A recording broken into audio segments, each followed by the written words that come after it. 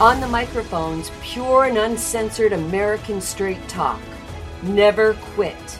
You're locked and loaded with Chris Peranto and Ian Scotto. This is the Battle Line Podcast.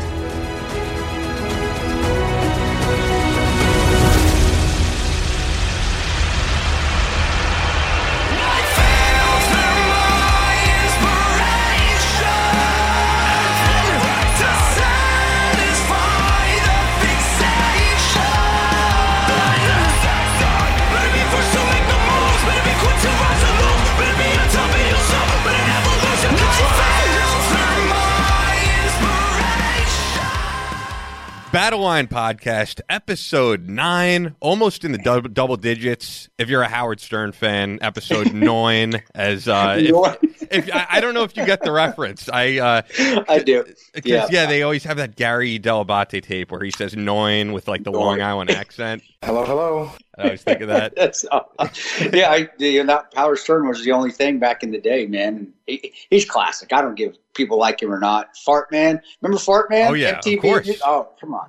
I mean, Howard is the standard. When I had Rob O'Neill on, who I'm sure will be on here at some point, he talked about the same thing. He's like, it was surreal to be in that studio with Howard Stern because he's like, that's what I listened to.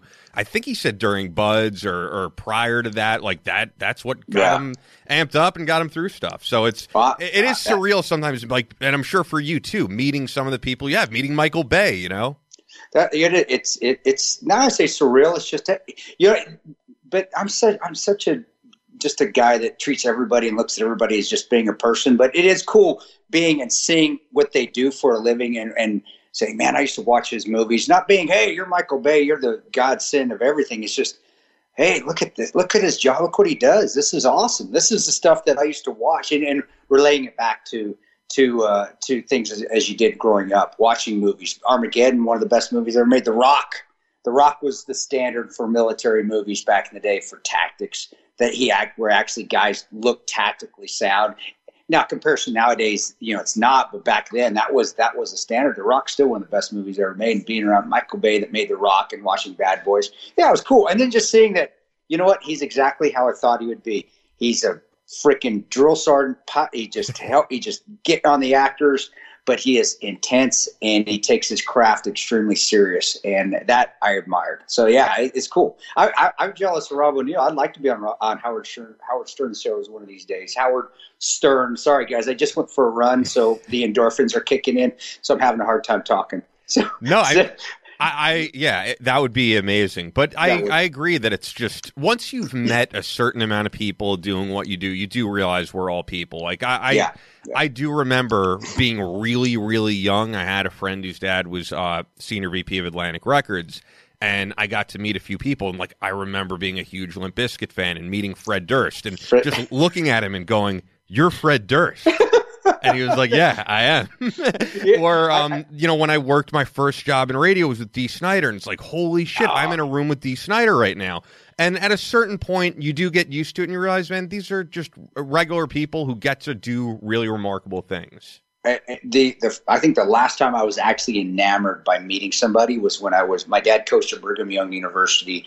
And I played football. I lived with sports from when I was in the crib. And, I played college football, so I paid for it, a football scholarship. And actually, I did very well in all sports, blessed my dad and my mom and good genes. But, being around athletes was big for me. And Brigham Young at the time, they were national champions when my dad was coaching there with Coach Lavelle Edwards. And for those that know football circles, know that Lavelle Edwards, Paul Bear Bryant, I mean, that's like those guys, they don't make coaches like that anymore. Those are the coaches that coaches still strive to be like. And the first time I met Jim McMahon, that was where I was like, wow. And I think of what I was in 5th grade, but just being around football, and football was my life, and that's what we lived, eat, slept, and drank. And I played football and sports. Meeting Jim McMahon in 6th grade, and even when he was at Brigham Young, being that Catholic boy at Brigham Young, he still had the glasses, the Terminator glasses. He still had that swagger about him. To me, that was the first time and the last time that I really was enamored by meeting somebody. But I was awesome. I grew up being able to have Steve Young, having turkey dinner at your house for Thanksgiving. I didn't know who Steve Young was at the time because he was the backup. For those that know football, you know who Steve Young is. Super Bowl quarterback for the San Francisco 49ers. He was also a Heisman Trophy winner. No, he didn't win the Heisman. I think he was runner-up to Herschel Walker. But he came over the house when he was the backup quarterback because he couldn't get back to, I think it was Vermont or Connecticut is where he lived for Thanksgiving dinner. And just going outside and playing catch with Steve Young. I didn't know who he was. I was a Jim McMahon fan. So it's just I've been very blessed to be around people like that. And that was a good positive influence, is being around those guys growing up, that kind of mindset where it really, I think that's where the never quit mindset and the work hard mindset and you'll succeed really dug in. It wasn't the military. It was actually growing up around my father and growing up at Brigham Young University campus and watching them be national champions when nobody gave them a chance in hell to be that. I think that's where things really started to set in for me. But I'm reminiscing, dude. I'm actually smiling right now thinking about that. Yeah, I mean, awesome. I think when you're a young kid, it's a whole different ballpark in terms of these people are larger than life. So that's why when they get to meet kids who idolize them, I mean, I don't like to use the word idolize because it's, they're not idols, they're just people. But when you get to meet young kids who look up to you, it's important to, give them a good impression. But with that, I do want to make sure we hit on something that you've talked about on Facebook. It is safe to say this has been a pretty crazy news week. I know people want to hear your reaction to this major news of the embassy attack in Baghdad, the killing of Iranian major general in the Islamic Revolutionary Guard Corps, Qassem Soleimani, hopefully I'm saying it right, and the ramping up of troops being sent to the Middle East. And it seems like you have a little bit of a different take than your teammate Pig, who I know is on Fox News and is very, praising Trump for the move that he made. And I know you have a little bit of a different take than that. We do. We agree on one thing. That Benghazi and Baghdad are completely different. That those two should not be compared. And that angered me a bit. And the reason being is because all of a sudden we're invoking Benghazi and praising Trump by invoking Benghazi. No, you don't. It was completely different. Two different instances, two different types of, and I don't even want to call it attacks because the Baghdad embassy was not attacked. There were rioters that overran it. And the rioters overran, if I'm correct, and I'm pretty sure I am. I've tried to do my due diligence on it. And I worked in Baghdad. I worked at the embassy as well when I was with the State Department. Yes, folks, I did have a career before Benghazi. So I did work with the State Department protecting ambassadors there in Baghdad. To get into the green zone, and I think now it's 3 separate secure checkpoints. When I say secure checkpoint, I mean these are hardcore checkpoints, barriers, and things like that with guards, with armed guards. Unlike Benghazi, Benghazi didn't have any of that. The rioters, without weapons, managed to breach 3 different checkpoints and still get onto the compound. To me, that's not a success at all. If those riots, and it was during the daytime as well, and if there had been weapons involved with these rioters, again, it wasn't a coordinated attack, which Benghazi was. If there had been a coordinated attack or there had been even a semblance of weapons within those rioters, there would have been deaths at the embassy on both sides. There would have been a lot of deaths. So when people invoke, say, look, and then I got the meme today from Turning Point America, the PACs now jumping on the bandwagon, invoking Benghazi to try to pump up, look how great President Trump is. No, bullshit. No, it completely different. No, 13 minutes, I'm sure it took longer than 13 minutes to get the QRF out there. But the initial point, the initial beginning of it, you can't compare the two because of the time frame, because of the lack of weapons in Baghdad, because they still got on the compound without weapons, because they were rioters in Baghdad. They were attackers in Benghazi. The response, good on President Trump. I've never said that. And I think President Trump's doing a good job overall. I wish he'd shut up and stop tweeting all the time and just stop talking. I mean, I think now since Clinton on, I think a president is better not seen or heard, to be honest with you. Just do your job. Yeah. But, I said that. I said, yeah, there was a response. But to continue to say, oh, yeah, Clinton didn't give a response. Obama didn't give a response. Trump did. Yeah, guys, I know. I was there. I remember not getting any help in Benghazi. You don't need to send me memes reminding me of that. But to compare the two separate incidences and then trying to invoke Benghazi again for political gain, No, I've already been through that. I helped with that. I would admit it right now. I'll say yes. Benghazi was used to help Trump get elected. If he admits that or doesn't admit that, regardless, I don't care. It's the truth.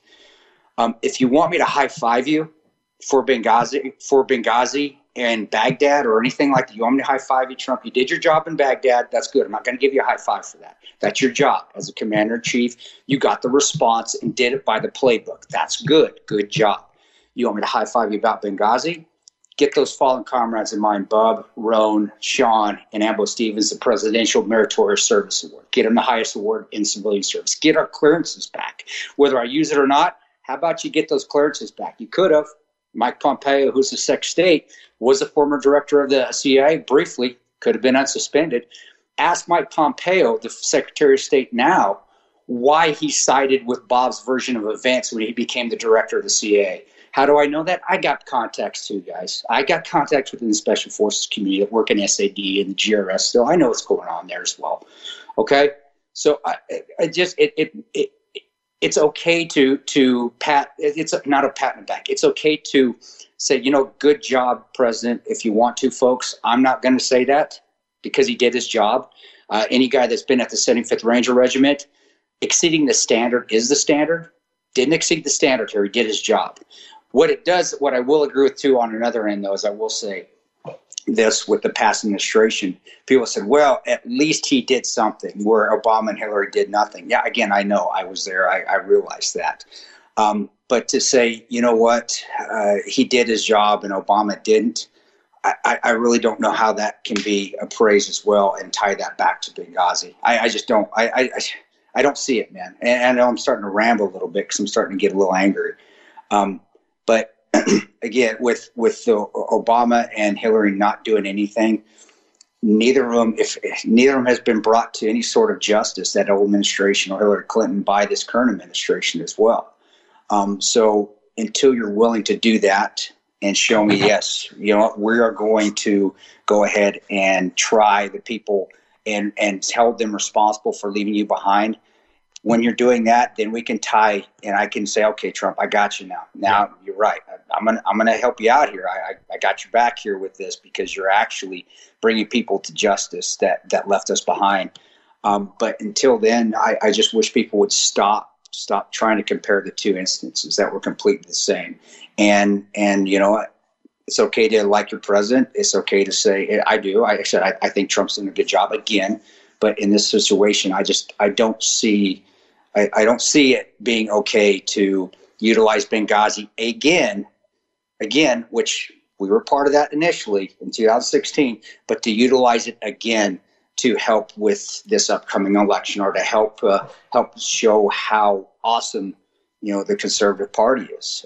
And I am conservative, guys. I am. I'm registered that way. I'm a registered Republican. It every time I see it does anger me though. And I try to be nice to people about it. And I try to explain where my views are. Some people get it, some people don't. And also another thing and again, I forgot timing. Another thing that was making me a little upset is that people were questioning and say, hey, well, why don't you reach out to Pompeo? Why don't you reach out to the State Department? Why don't you tell them what you think? Guys, I tried. I tried for 4 years after we left Benghazi. I tried when I was working with the State Department. I sat in the White House basement, in the Capitol basement, with interviews with congressmen and senators and stuff, saying, this is what we need to do. Do you want to hear my opinion? I sat with the former House Speaker of the House, Boehner, and gave my opinion. It fell on deaf ears. The funniest thing is actually I got contacted by Academy, which is formerly called Blackwater, back in 2016-17 to be an instructor for the State Department's High Threat Protection Program, to go back and be an instructor.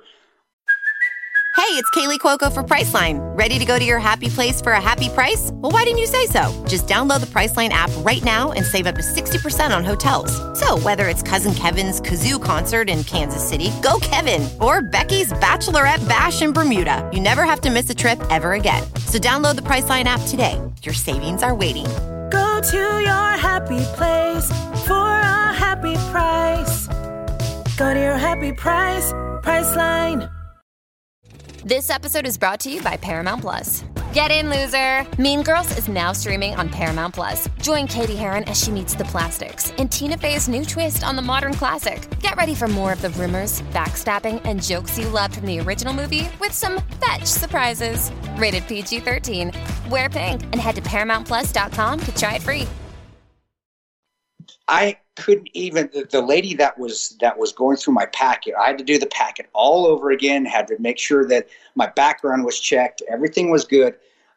She didn't believe my service with the State Department when I was with the State Department in 2003, 2004, 2005, and she didn't believe my service with the CIA. She goes, we can't verify this. I'm like, how can you not verify this? And then I said, ma'am, I don't mean to put it this way. I'm not trying to be pretentious, but there's a movie made out about it as well. I'm like, you know what? Screw you guys. I'm done. And this goes back to kind of stuff that we talked about on the Jack Murphy episode. Like at a certain point, it's just going to frustrate you and screw with your positive mentality. So, and I get it. Right now, it's at one of those moments where you really can't ignore it because it's all over the news. As you say, you're being sent memes and different comments about it. So even if you wanted to, unless you want to live under a rock, you can't really ignore what's going on and people's comparisons, as you're saying. And people can have them. I just don't tie me to them. And I mean this with all due respect to everybody out there. I know the first time I answered somebody, I was angry because somebody questioned. Hey, it was more, to me, it was more condescending. With the comment was, why didn't you do this? Well, why don't you pick up the phone and call Pompeo? And gosh, and I just want to, just like I just told you just now. I did. I tried. Yeah, I did. They didn't want to hear it. They didn't want to listen to anything I had to say. And then also when I talked to the FBI after the event in Benghazi, they didn't want to know anything about how to improve security. They didn't want anything to know about how the incident happened. They wanted to know how many times I shot, and they wanted to know why I shot at certain points in time. What does that tell you? They wanted to know if I committed any acts that against the Libyan people where I committed murder. I shouldn't have shot, manslaughter. I shouldn't have been shooting. They wanted to know if I had bad shoots. Yeah. So that's what frustrates me. Of course I tried. Of course I wanted to put my input. I even tried to become an instructor back, training guys and teaching them about lessons learned of what took place in the State Department that night in 2016, 2017. I tried. They didn't believe my service, even though there was a movie out about me working with the agency. What else could I have done? Yeah. So, that's where we're at. But getting on the attack, I know I spent a little bit of time on that. The president's in a bad spot in that instance. You have to, you really do. You have to attack. You have to. The guy that orchestrated or has been influencing attacks against Americans and maybe influenced the attack with the riot. You can't let that slide. I don't have any problems with them going in there and strike and killing them. No, but that's been happening for years. Obama had the most drone strikes. If you did their due diligence, I looked, I couldn't find anything about Trump, but Obama had the most drone strikes. Prior to Bush. Prior to this administration. I'm with you. I don't know about currently, but I do remember that was a big stat. Was more than Bush for sure. Yeah. So is what I agree with. Yeah, I do. That's you have eye for an eye. Yeah, I wish we didn't live in a world where it wasn't an eye for an eye, but you kind of have to. But if you're going to, just like the strikes that started the riots, if you're going to, you better have your facilities prepared for the upcoming retribution, because it will come. Wherever there's an action, there's an opposite reaction. Yeah. And that was where Baghdad, again, where that failed. I said, well, yeah, if you want to compare it to Obama and Hillary, that part did fail because they didn't prepare that and for that riot when they just assumed nothing was going to happen. And maybe I'm wrong. Maybe the intel community had information, because I did understand that the head ambassador there in Iraq had actually been evacuated out before the riot started. On the guys on the ground side, though, I got nothing but hats off for them. I know the GRS guys there at the embassy were ready to go. I know the SAD guys were ready to go. I know we saw that tweet, but I guarantee you they had a plan of action, and it wasn't a plan of action set by the president. It was already, they had some standards, operating procedures, SOPs set in place. And I know they were ready to defend that compound. So, like I said, if the rioters hadn't been rioters and actually had been a coordinated attack before the QRF, which President Trump did a good job, I'm going to say it again, so y'all hear me out there, because I know you like to clickbait my stuff. President Trump did a good job going by the book, which is what he's supposed to as commander-in-chief, and getting that QRF force in the air to him, or getting them at least getting them mobilized. And then I do believe they were on the air to him. And now there's a buildup. That is a standard reaction, and I believe it. You still have to do that. You can't sit back and just let things play out. Yeah.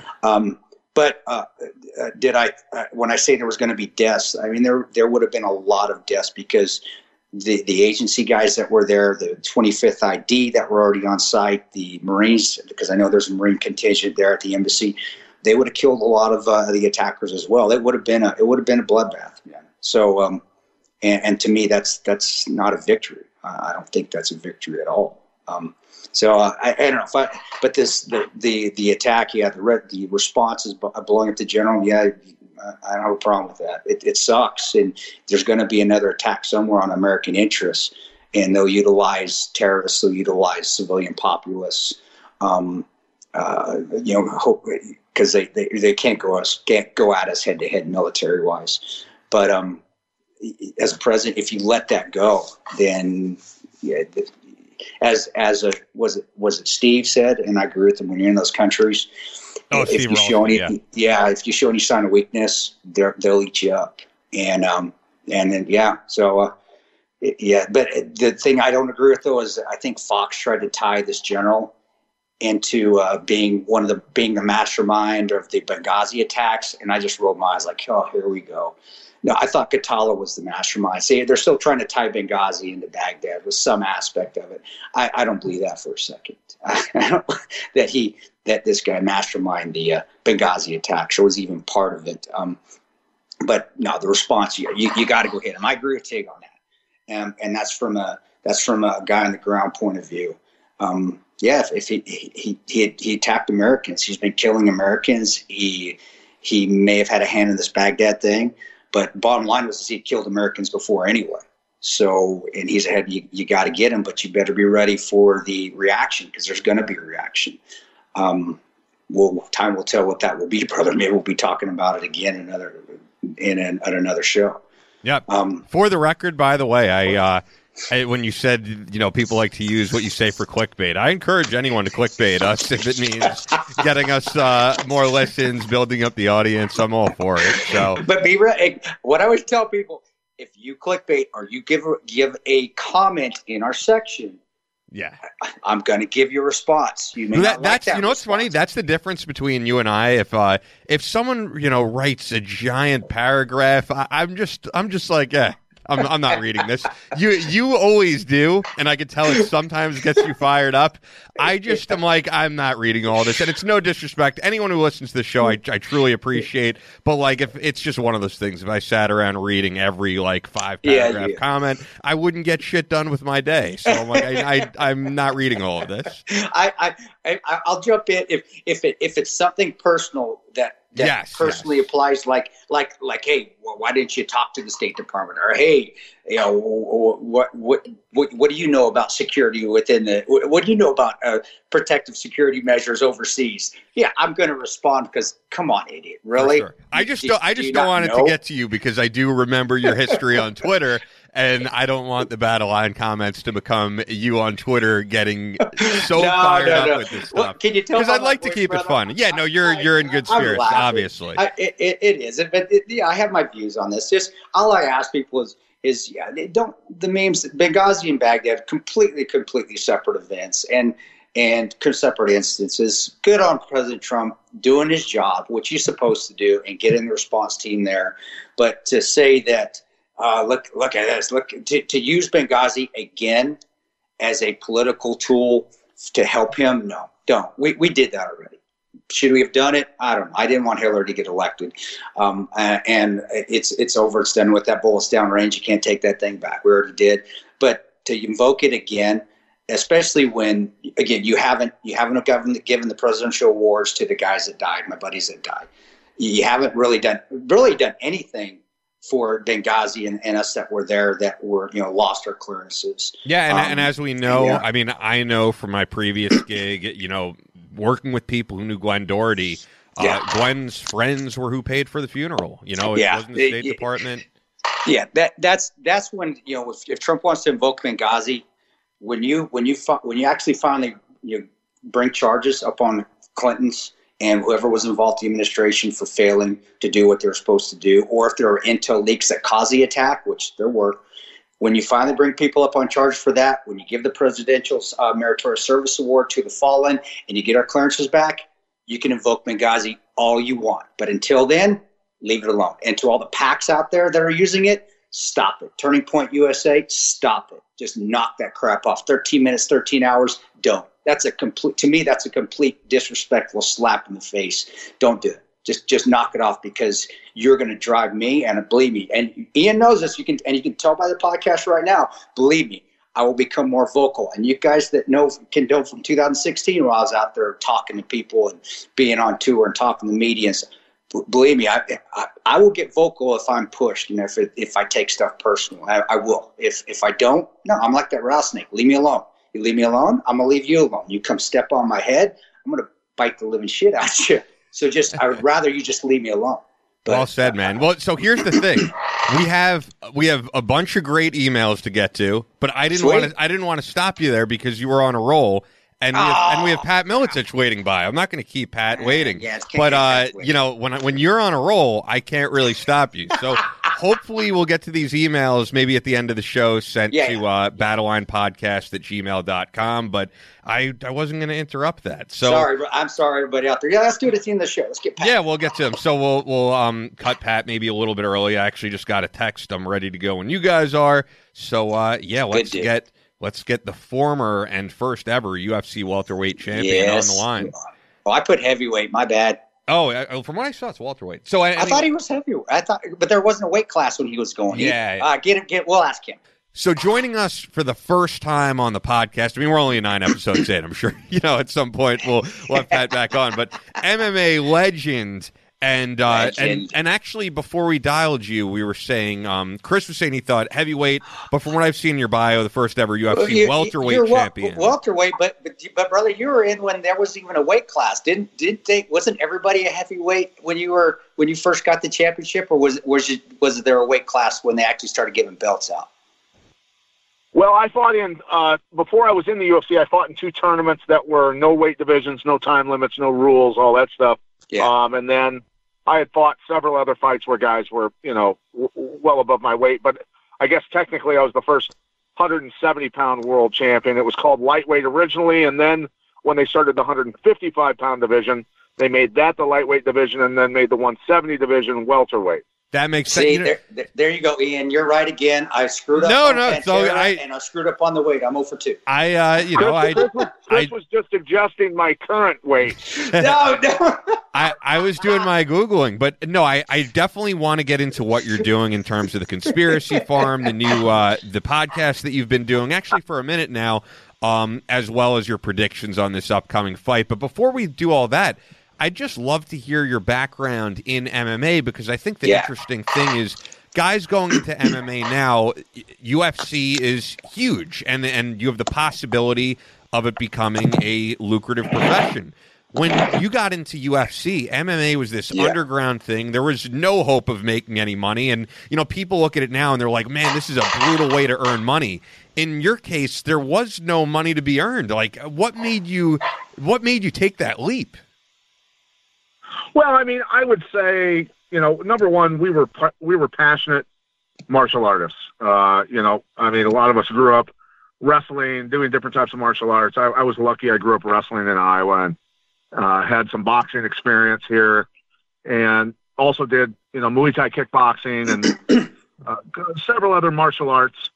Before the UFC started, I was fighting professional kickboxing when the UFC started, and I said, "Wow, that's my sport." They actually invented my sport. So, I mean, I think my biggest payday was like 80 or 100 grand, something like that. So it certainly wasn't, chump change, but for risking your ass, I guess, having another guy try and cave your face in, could we have been paid better? But then again, we were passionate about what we were doing and we loved it. Yeah, I remember we talked that where Pat and I first actually met face to face I've been on a show before that was at the Thank the SEALs Foundation. And for those of y'all who don't know out there, Pat is huge on supporting veterans. And we met was at Davenport? Was that Davenport, Iowa? It was downtown. Yeah, downtown Bettendorf is where I'm from Bettendorf, which is right next door to Davenport. Yeah, Chris. Beautiful. But I remember we talked about that. I just remember when I met, just the first time that I met you there. But I remember watching on TV when there was nothing. I mean, you're just fighting guys that are just twice your size. It was unbelievable. And I know you said your neck is paid for as well. And I remember just looking at it and just going, man, this dude. You see, that's something where I look at. I'm like, man, this dude's a badass, dude. I'm a badass. I even told you I'm a badass compared to you, dude. You did some fantastic things and just being there and doing the UFC fighting and fighting guys that were just unbelievably bigger than you, and winning, to me, it speaks just speaks volumes about the mindset. And that's something I give to people too, is this mindset. Tell them about that, because we do stay positive on the show and talk about overcoming adversity and how the mind can handle it and overcome even huge obstacles like another person is twice your size. Yeah, no, I think, to be honest with you, Chris, I think I was cursed and gifted to a certain extent, with some circumstances. You know, my dad left when I was 8. Yeah. And left my mom to take care of us. And, you know, my brothers all beat the living hell out of me. They were all big, 6'4", 6'5" guys, and stuff like that. But, you know, it was, I mean, one gift my dad did give me before he left, I got in trouble for something that I didn't do, and he was going to beat me with the belt. I was 7 years old, and I was bound and determined, because every time he beat us with a belt, you know, we were wailing like, like we were dying, which, I mean, he was pretty bad about that. And, he was a drinker, and so he screamed at me and told me to get across the road and get my ass in the house, and took me in the bedroom and beat me with a belt. And I just, as soon as he bent me over that bed and started beating me with the belt, I said, I'm not going to cry. I'm not going to give him the satisfaction, because I know I'm right. And when he got done beating me, and he beat me for a long time, I stood up and I looked at him, and you could tell in his eyes, he's like, well, something just changed here with this one. And, so he gave me the ability to shut off. I think when I decided that shit wouldn't hurt, it wouldn't hurt. You know what I mean? Sure. Between that, my brothers, and just watching my mom be a fighter her whole life, as far as taking care of us and working overtime and all that sort of stuff. You know, you just learn to suck it up and do what you got to do. And I really immersed myself in martial arts, in wrestling, in combative sports in general, I think, to combat my demons, to be honest with you. And I got good at it. I got real good at it. And, I consider myself an expert in caveman fighting. SF guys like you, Chris, are experts in surgical shit, getting rid of a lot of people at one time. And, so we have our areas of expertise. If you need a bike gang beaten up, I can do it. Yeah, that's awesome. And believe me, he can, folks. Even at this day, you remind me though, like the Batman now, because I remember when you're trying to turn your neck, and when Batman in his suit, like he couldn't turn his neck, so you have to turn your whole body with your shoulders, but you can still do it. He still kicks some ass, just like Batman. So that was what I was sitting at the table when we were talking at the table, just to hear the little stories, and really, you went a different route, but dude, you would have been a tremendous SEAL or Ranger. I mean, you had that mindset, and that's why I thought you were. I was like, man, he must have served at some point. I think I even asked you that. It's like, did you serve? Because the way you were coming across talking, and it wasn't like condescending, like, hey, did you serve, asshole? I don't know. What are you talking? It was, man, I think I even said, what unit were you with? Because I assumed that you were with either a SEAL or an SF unit. But that, to me, and that's a compliment, brother. Even though your weight is a little big now. I appreciate it. Chris was thinking I got hit with an IED when actually it was just a really bad headlock. It was just, it's like, how many times did you get blown up? I didn't, unless you count blowing up, getting jacked in the face a few times. And still having the great, just the great personality, and brother, and just being approachable. And nowadays there's a lot of guys out there that aren't approachable, and no, you're extremely approachable. And I said, my son was there too, and he met my little boy, and just the nicest guy in the world. And that's where you always gotta watch the quiet guys that are super nice, and because they're gonna beat the shit out you. That's why don't worry about me. I'm loud and I'm mean. So basically, I'm a big wuss. So I can read you. Sorry, Ian. Here I go monopolizing the conversation again. This has become a theme that you always throw that out there. No, it's good. We're getting into different things. I was actually wondering, from your perspective, Pat, when you joined the UFC, as I said, it was a totally underground thing, and a friend of mine that we'd love to get on at some point is Jim West, who trained some early fighters, former SF guy, but. Did you ever see it becoming this huge, monster that it is today, that it's so mainstream that, women watch it and teenagers are watching it and it's everywhere and they have deals with Reebok? It went from being, what John McCain described as human cockfighting, which is why it was banned in New York, to being pretty much at the forefront and way bigger than boxing right now. Yeah, it is. Well, I mean, I knew it was going to explode. It was just a matter of the right people getting involved, which the Fertittas getting involved was, that was the people that needed to get there. And, I mean, in the United States, there were places I was doing televised debates with politicians to make sure that the sport was legal in the state that I was supposed to be fighting in. So not only did I have the stress of training for a fight and getting ready, well, I had to debate politicians to keep it legal in states that I was supposed to be fighting in. But can you expound more? I didn't, honestly, Pat, I didn't know that. I guess I didn't do enough of my due diligence. Was there any, and finish up with Ian's question, but when you're done, could you talk maybe, is there one you remember, a debate you remember with a particular politician, and how'd it go? There was, now I'm trying to think. Representative Boland from Illinois was he came into it. All of them really came into the debates. And the one with Representative Boland was broadcast in at least Iowa, Illinois, not necessarily nationwide on that one. But that one, he came in very overconfident, thinking he was just going to be debating a punch-drunk fighter. And what I basically did to him is I brought out all the statistics of every sport. Something as simple as, look, 7 kids die a year on average in Little League Baseball from getting hit with line drives. 40 boxers die a year. And so I pointed out to Representative Boland and outed him in front of, the viewers. I said, look, if Representative Boland was actually, because he was going on and on about the violence of it and how brutal it was and worried about people getting hurt. And I said, look, if Representative Boland was worried about people getting hurt, they would have banned boxing a long time ago. They would have banned Little League Baseball a long time ago. They would have banned auto racing a long time ago. Because not only do auto racers die, but so do spectators when chunks of the cars fly into the crowd. So let's not kid around here. I go, this is not about safety at all.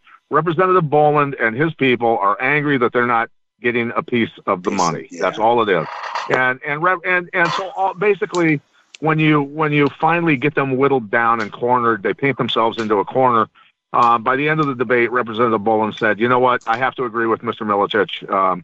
It really is about revenue, and we need to figure something out." You don't hear a politician backing down like that. That's awesome. Is that back when politicians had a little bit of integrity? More so now. No. They were just dumb enough to leave themselves out, hanging out on a limb, is what they were, because they just came in underprepared, as I said, and totally unexpecting. That a guy would actually have done his homework on other sports and statistics and things like that. They just, so it was kind of fun, actually. You're what I always tell the closet. I was always called the closet smart guy because it's always it's better to be smart. I do have common sense. It's that a lot of those book smart. A lot of politicians are book smart and sidewalk dumb and corrupt as hell. So for me, all I have is common sense and real life experiences, right? So that's all I can go on. I can't go on an Oxford PhD or anything like that because I don't have one. I think it surprises some people because it's like I listen to so many podcasts. Beyond doing this one, I'm just a fan of the medium, and hearing long-form interviews with guys like Dominic Cruz or John Jones. There are some really intelligent guys in the sport beyond just being great athletes. That's the thing about, MMA, I think, one, because it's very exciting.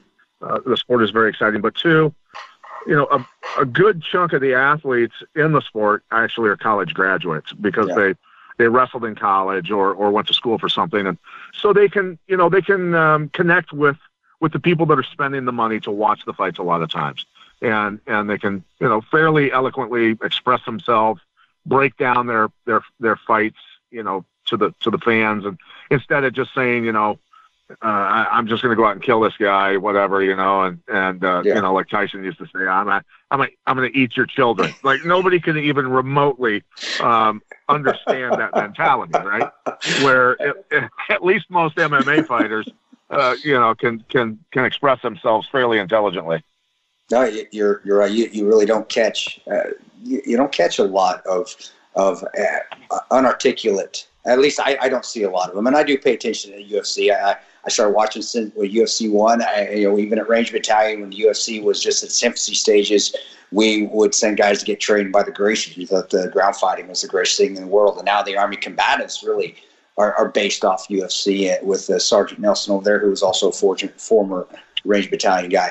So, but you do, very, very, very articulate, very, very well spoken, and it's amazing. It's amazing that the majority of the guys out there that with the education that could actually do something, probably not as hard on their body, and do something to make a living, but they still choose to do it. I like the UFC. I really do think that even though there's a ton of money there, that the majority of the athletes in it are doing it because they are passionate, like you were, about the sport. They're not doing it because they need big contracts. But again, maybe I'm wrong. I haven't watched it this year. Maybe I'm missing somebody.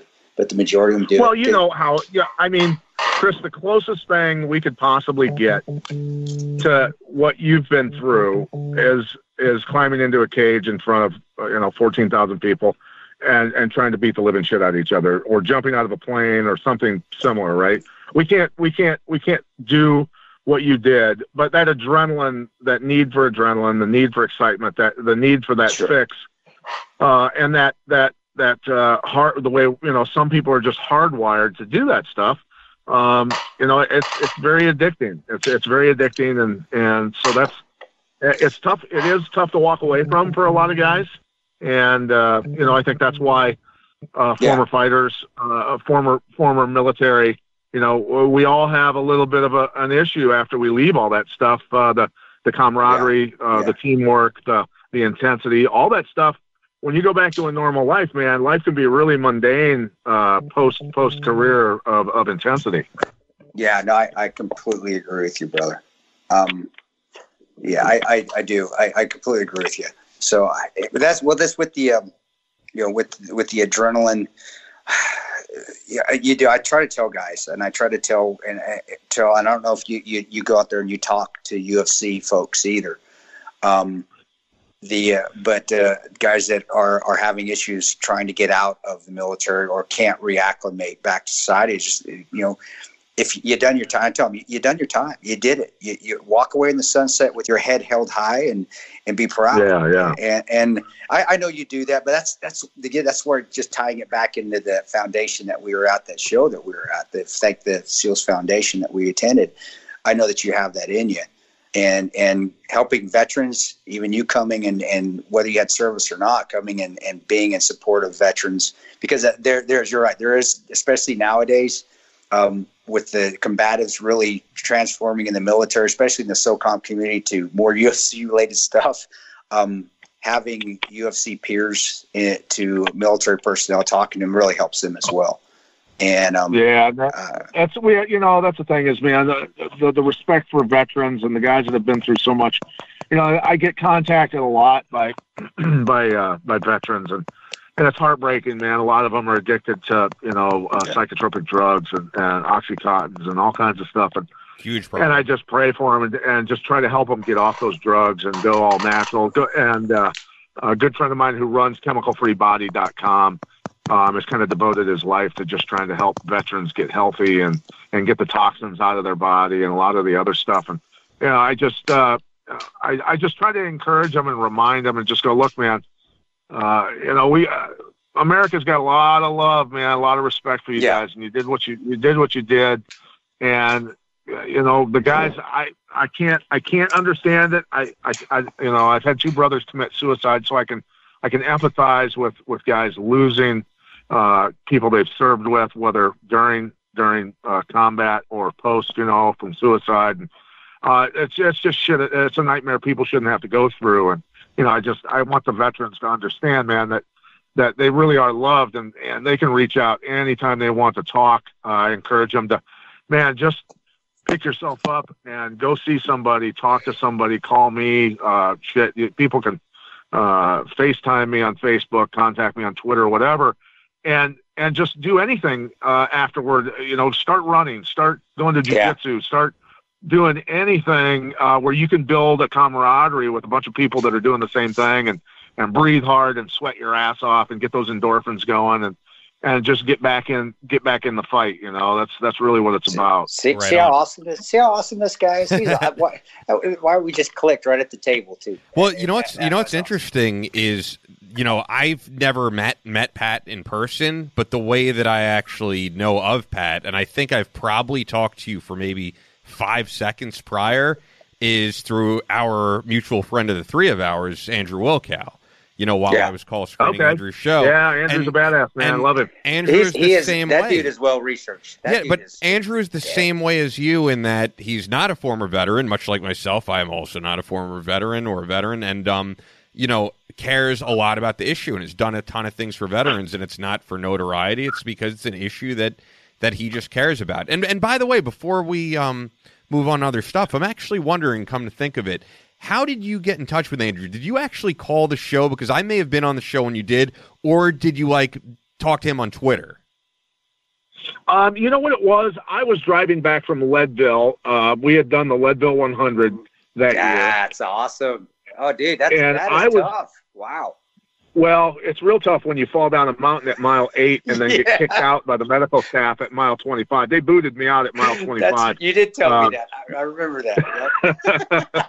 But my 3 of my buddies finished, and then 3 of us did not. 2 of us got hurt, 1 of us got lost, and then 3 of us finished. And but what a great experience it was. But anyway, I was driving back from Colorado, and I was listening to Wilkow's show, and I thought, you know what, I'm going to call in. So I called in and just said, hey, it's Pat, and this is what I want to talk about. Okay, so do you realize that when you said, hey, this is Pat, before you got on the show, that was probably me talking to you? Yeah, no stress. That's funny shit, right? It was funny because Wilkow, Andrew tweeted me, I think later that day or the next day, and goes, did you call into the show and not say it was you? And I went, well, yeah, man, I just wanted to talk. Dude, do you realize the same thing happened with Caitlyn Jenner? Andrew's like, this isn't fucking Caitlyn Jenner calling into the show. And sure enough, it was Caitlyn Jenner calling into the show. Oh, that's hilarious. Wow. Are you comparing Pat Miletich to Caitlyn Jenner? Is that what you just did? You know what? I will say this. But I have met Caitlyn Jenner, and both people will kick my ass easily. Yeah. Well, Caitlyn Jenner is an athlete. I'll send you guys. Remind me to send you guys a meme. My friend sent me, a former SF guy himself, sent me a picture of Caitlyn. We'll say Caitlyn, with long hair, with her head tilted back and one eye's rolled back in her head. It's an actual picture, but then it says the first time you play with your vagina. Oh my! Okay, I'm not even touching that one. It's just too. It's too. I'm leaving that one. Well, the picture though, I can hear him flushing in my earpiece. When we met Caitlyn Jenner though, the picture that I have, Caitlyn Jenner towers above Andrew. So that's what I'm saying. Caitlyn Jenner, regardless, that is a big individual. But yeah, no, the same thing happened where they called into the show, and Andrew after the interview was like, we're getting punked, bro. There is no way Caitlyn Jenner called into the show. And sure enough, we confirmed that Caitlyn Jenner is a listener to Wilkow, just like us. So how many octaves below your voice was Caitlyn? Lower than mine, probably. I don't. Hey, listen. I don't.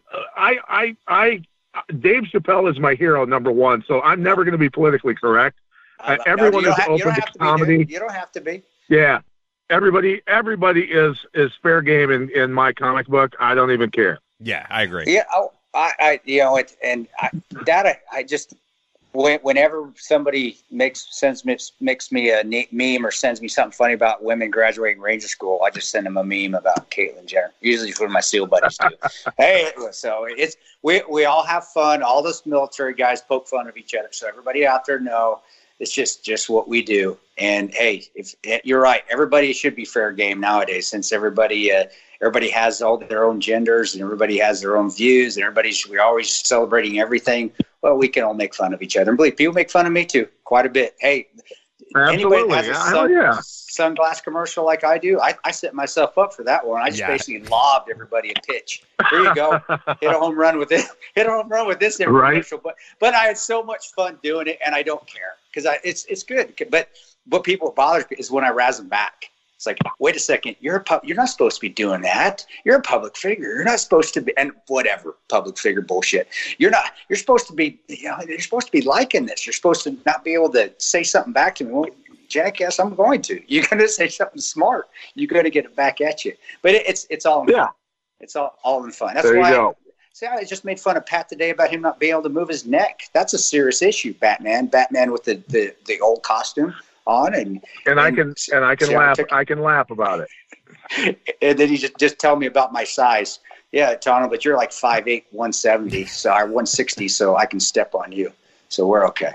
Yeah. Ian's just being quiet. Shut up, Ian. You're talking too much. No, I do want to definitely get into Pat's podcast, which she's been doing a while because when I was still working on Wilcow is when you launched it, I remember. But before we do, I would love to hear your thoughts on the upcoming Conor McGregor versus Donald Cowboy Cerrone fight, because that's coming up just right around the corner, January 18th, UFC 246. I mean, this is Conor's big comeback. What do you think? Well, look, I've always been a very big Cowboy Cerrone fan. He's old school mentality, a guy that will fight for the company whenever they tell him. He'll fight whoever they tell him. Has beaten an awful lot of very, very big names. And the only time I rooted against Cerrone was when he fought a guy that I trained since he was, 15 years old, Rob Lawler. I really do. I truly respect Cerrone, and I hope he wins that fight. I think if he comes in healthy and hitting on all cylinders, I don't think McGregor has a chance. McGregor's a guy who, if he can get the ball rolling on you, he'll get very cocky and he feeds off of that.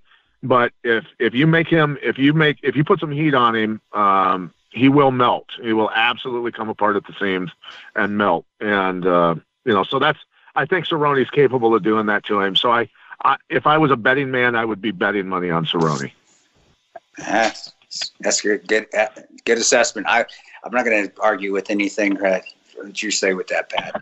You're the expert there. That's the beautiful thing about MMA, though. There's so many ways to win and lose. Honestly, there's so many upsets so often that I don't even know how people bet on the damn sport, to be honest with you. Yeah, and with both those guys fighting Cerrone and McGregor, you're right. You have two completely conflicting styles, conflicting personalities, but they're both. And McGregor, he talks a lot of shit. He's out there, but he normally can back it up. But yeah, you're right. He does. I've seen the last few anyway. But do you think that ties into maybe he is buying and he's taking the outside persona into the ring too much now, where the wheels fall off because he's not focused, or is it just? And I'm just asking because I'm not an expert UFC. I just like watching. I have no idea. Well, I think I respect Conor McGregor for the fact that he talked himself and fought himself into that position to fight Mayweather, and I was part of that broadcast team that did that fight, and awesome. We almost had a deal put together when I was closer to my prime. We almost did a deal with Roy Jones Jr., and then that fell apart when he went and got knocked out in Australia. And then we were in negotiations with Winky Wright in his camp. Winky was a 3-time world champion, and we almost got that put together. And one guy on his side screwed up the negotiations, and things fell apart. So I can appreciate how difficult it is to put together something that big. And, so I do respect him for being able to do that. Now, given if Cowboy Cerrone goes out and decides to wrestle with Conor, it's not going to be a very long fight in my mind. Okay. But I think Cowboy has just enough dog in him where he wants to go out and stand up and put on a great show for the crowd and prove that he can beat him standing up. So that remains to be seen, to be honest with you. But I will say this, and we just started talking about it. I've been training for 9 weeks, just rebuilding my body, and just started back at the boxing gym a couple nights ago. So I'm going to be fighting April 18th against Michael Nunn. Holy shit. Michael Nunn and I are going to be doing... Is this an exclusive? You announcing this? Because I haven't heard this.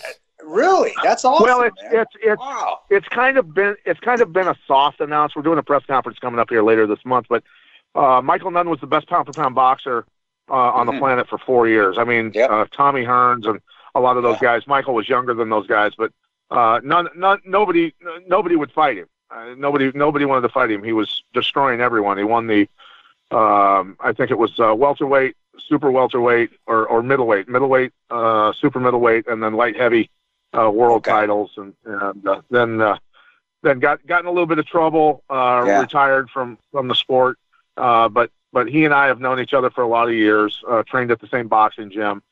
And so Michael and I are going to fight. Mike's going to let me kick, actually. So that's awesome. It's going to be a lot of fun. Can you still get that leg up? How high are you going to be able to kick though right now? That's what I'm asking. I'm dogging you. I can. I can land a head kick. There's not a problem. Are you? Look at that flexibility. Still, you are a young fellow.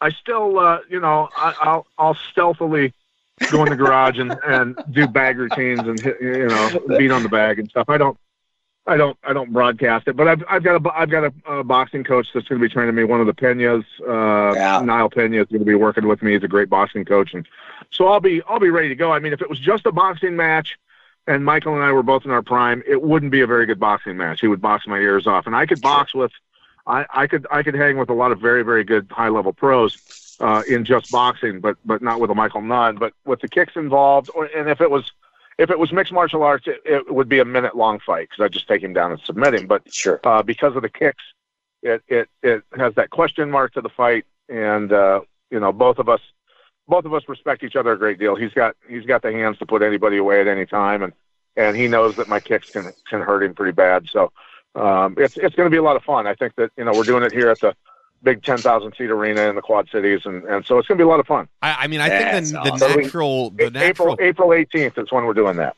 Okay, April 18th. I think the natural question is, you have had a successful career outside of the cage. You are now in your 50s. Are you out of your mind to go back in there?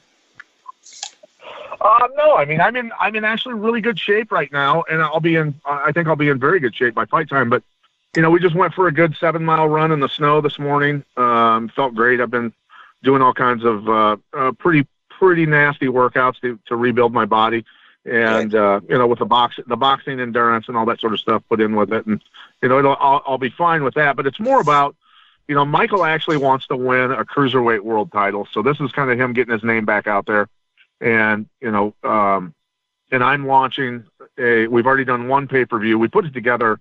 Literally in 3 weeks, we put together a pay-per-view company with just friends of mine here in Bettendorf, Iowa, and we did an internet pay-per-view of some MMA fights here in town. It was a very good show, actually, and I was calling the fights with my co-host on the Conspiracy Farm, Jeffrey Wilson, and he's actually a very good broadcaster. So, he'll be calling the fights along. I'm going to put Jens Pulver in my spot to call the Michael Nunn fights that night. Jens Pulver is a former UFC champion, obviously, and a guy that trained with me for many, many years. So I'm technically launching my internet pay-per-view company on this fight.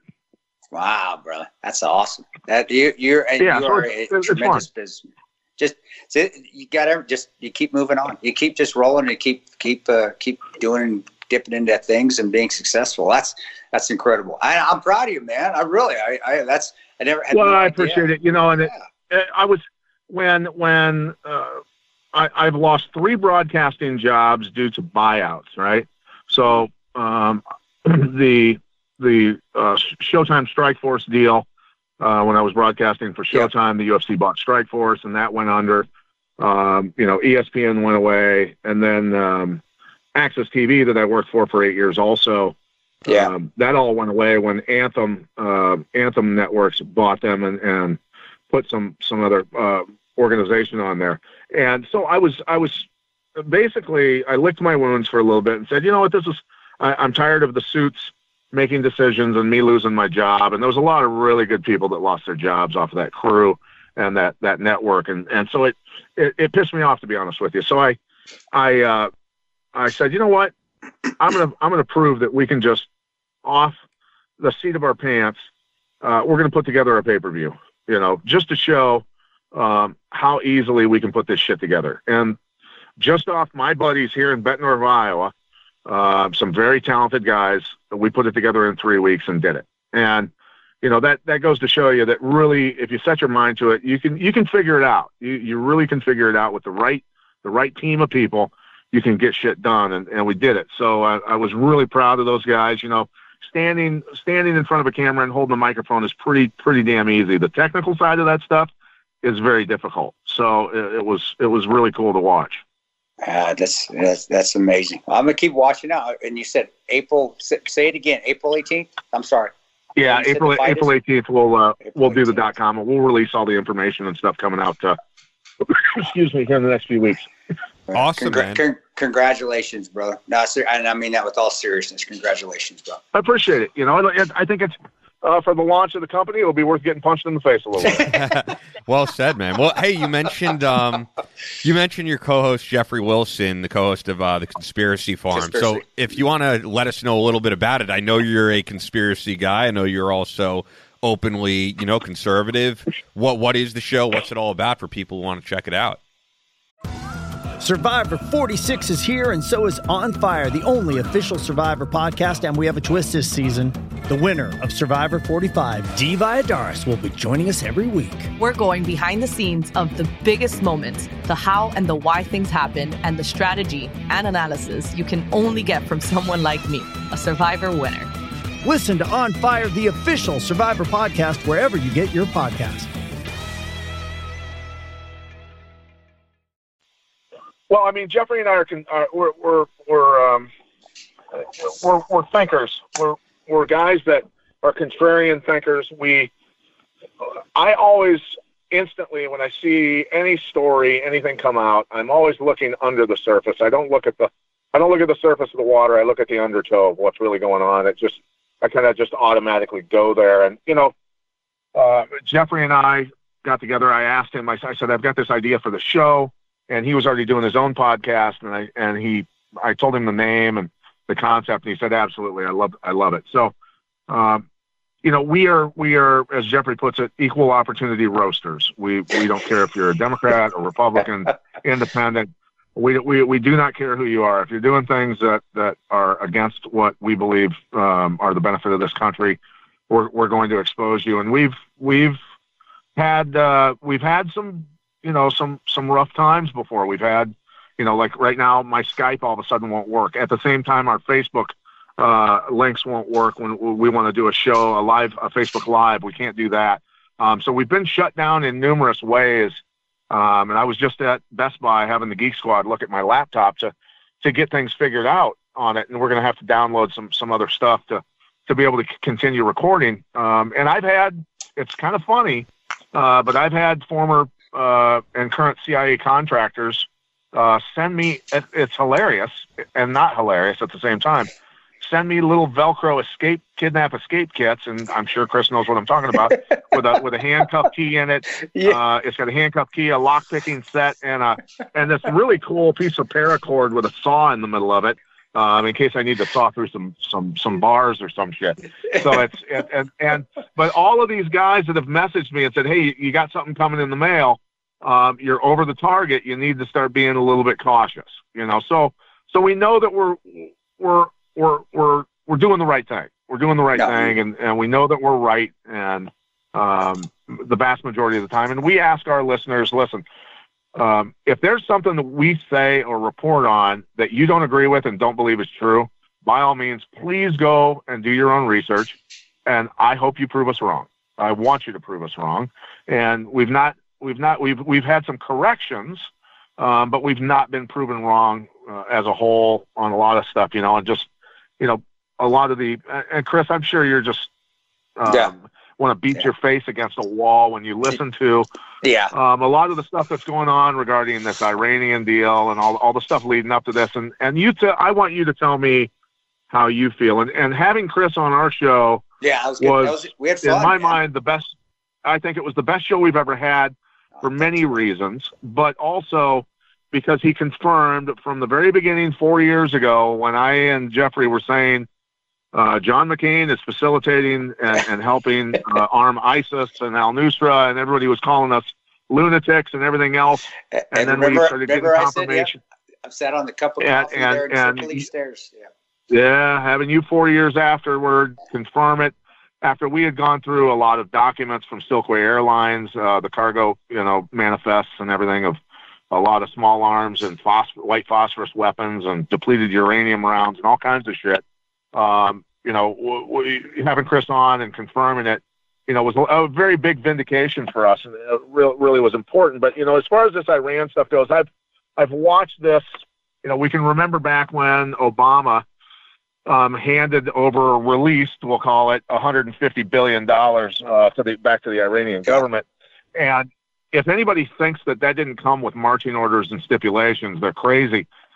Because during this, you've seen this escalation from Iranians, supposed Iranians, where, there's an attack on a pipeline. Then there's a mortar attack in the green zone in Baghdad. Then all of a sudden, they're hitting, they're planting explosive devices above the waterline on oil tankers. And then all of a sudden they're taking oil tankers hostage. And then there's a drone attack on a Saudi Arabian refinery that was supposedly an Iranian drone. Look, whether those were or were not true Iranian attacks, those were not just Iranian-born ideas, is what I'm saying. And they are desperately, in my mind, trying to drag Donald Trump into a massive war with Iran, because there's a lot of stuff that can be hidden with a war, and forgotten about with a war, in my mind. And I think there's a lot of false flags going on, and that's just the way that I see this whole thing happening. Chris, maybe I'm wrong, but what do you think? Watching that, and I still think there's time to tell. As I ran behind destabilization, Iran and the Saudis are, to be honest with you, bro. If you want, got to throw them in there as well. Yeah. Are they drawing Trump? Looking back now, are they drawing him in? But they're just being themselves.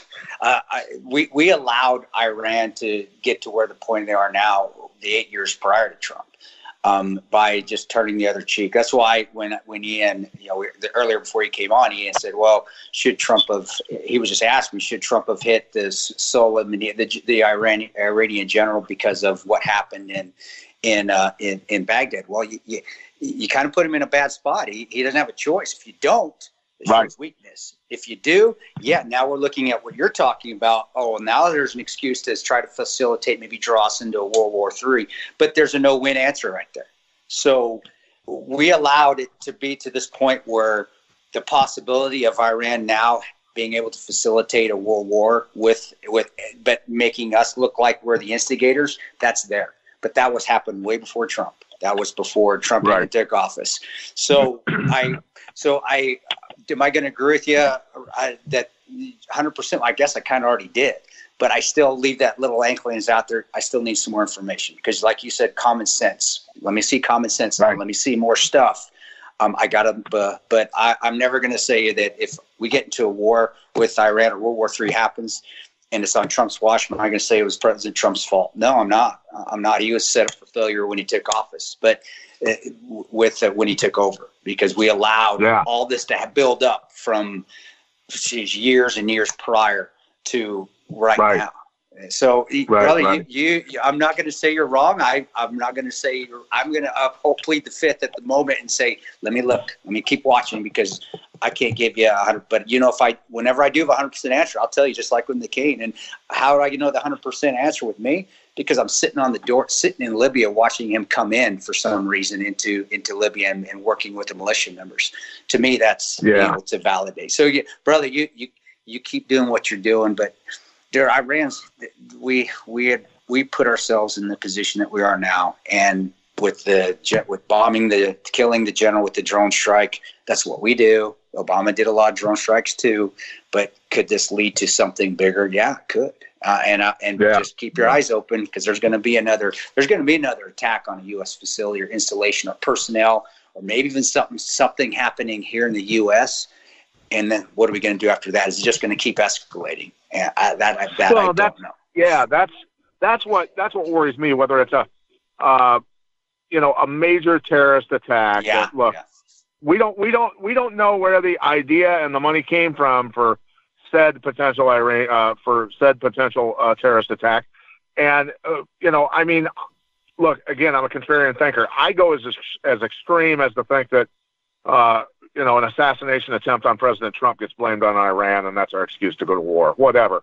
I think that there are certain entities involved in all of this stuff, the geopolitical situation, that are willing to go to any lengths to cover their crimes and also to profit from a massive war, or just to say that they're right.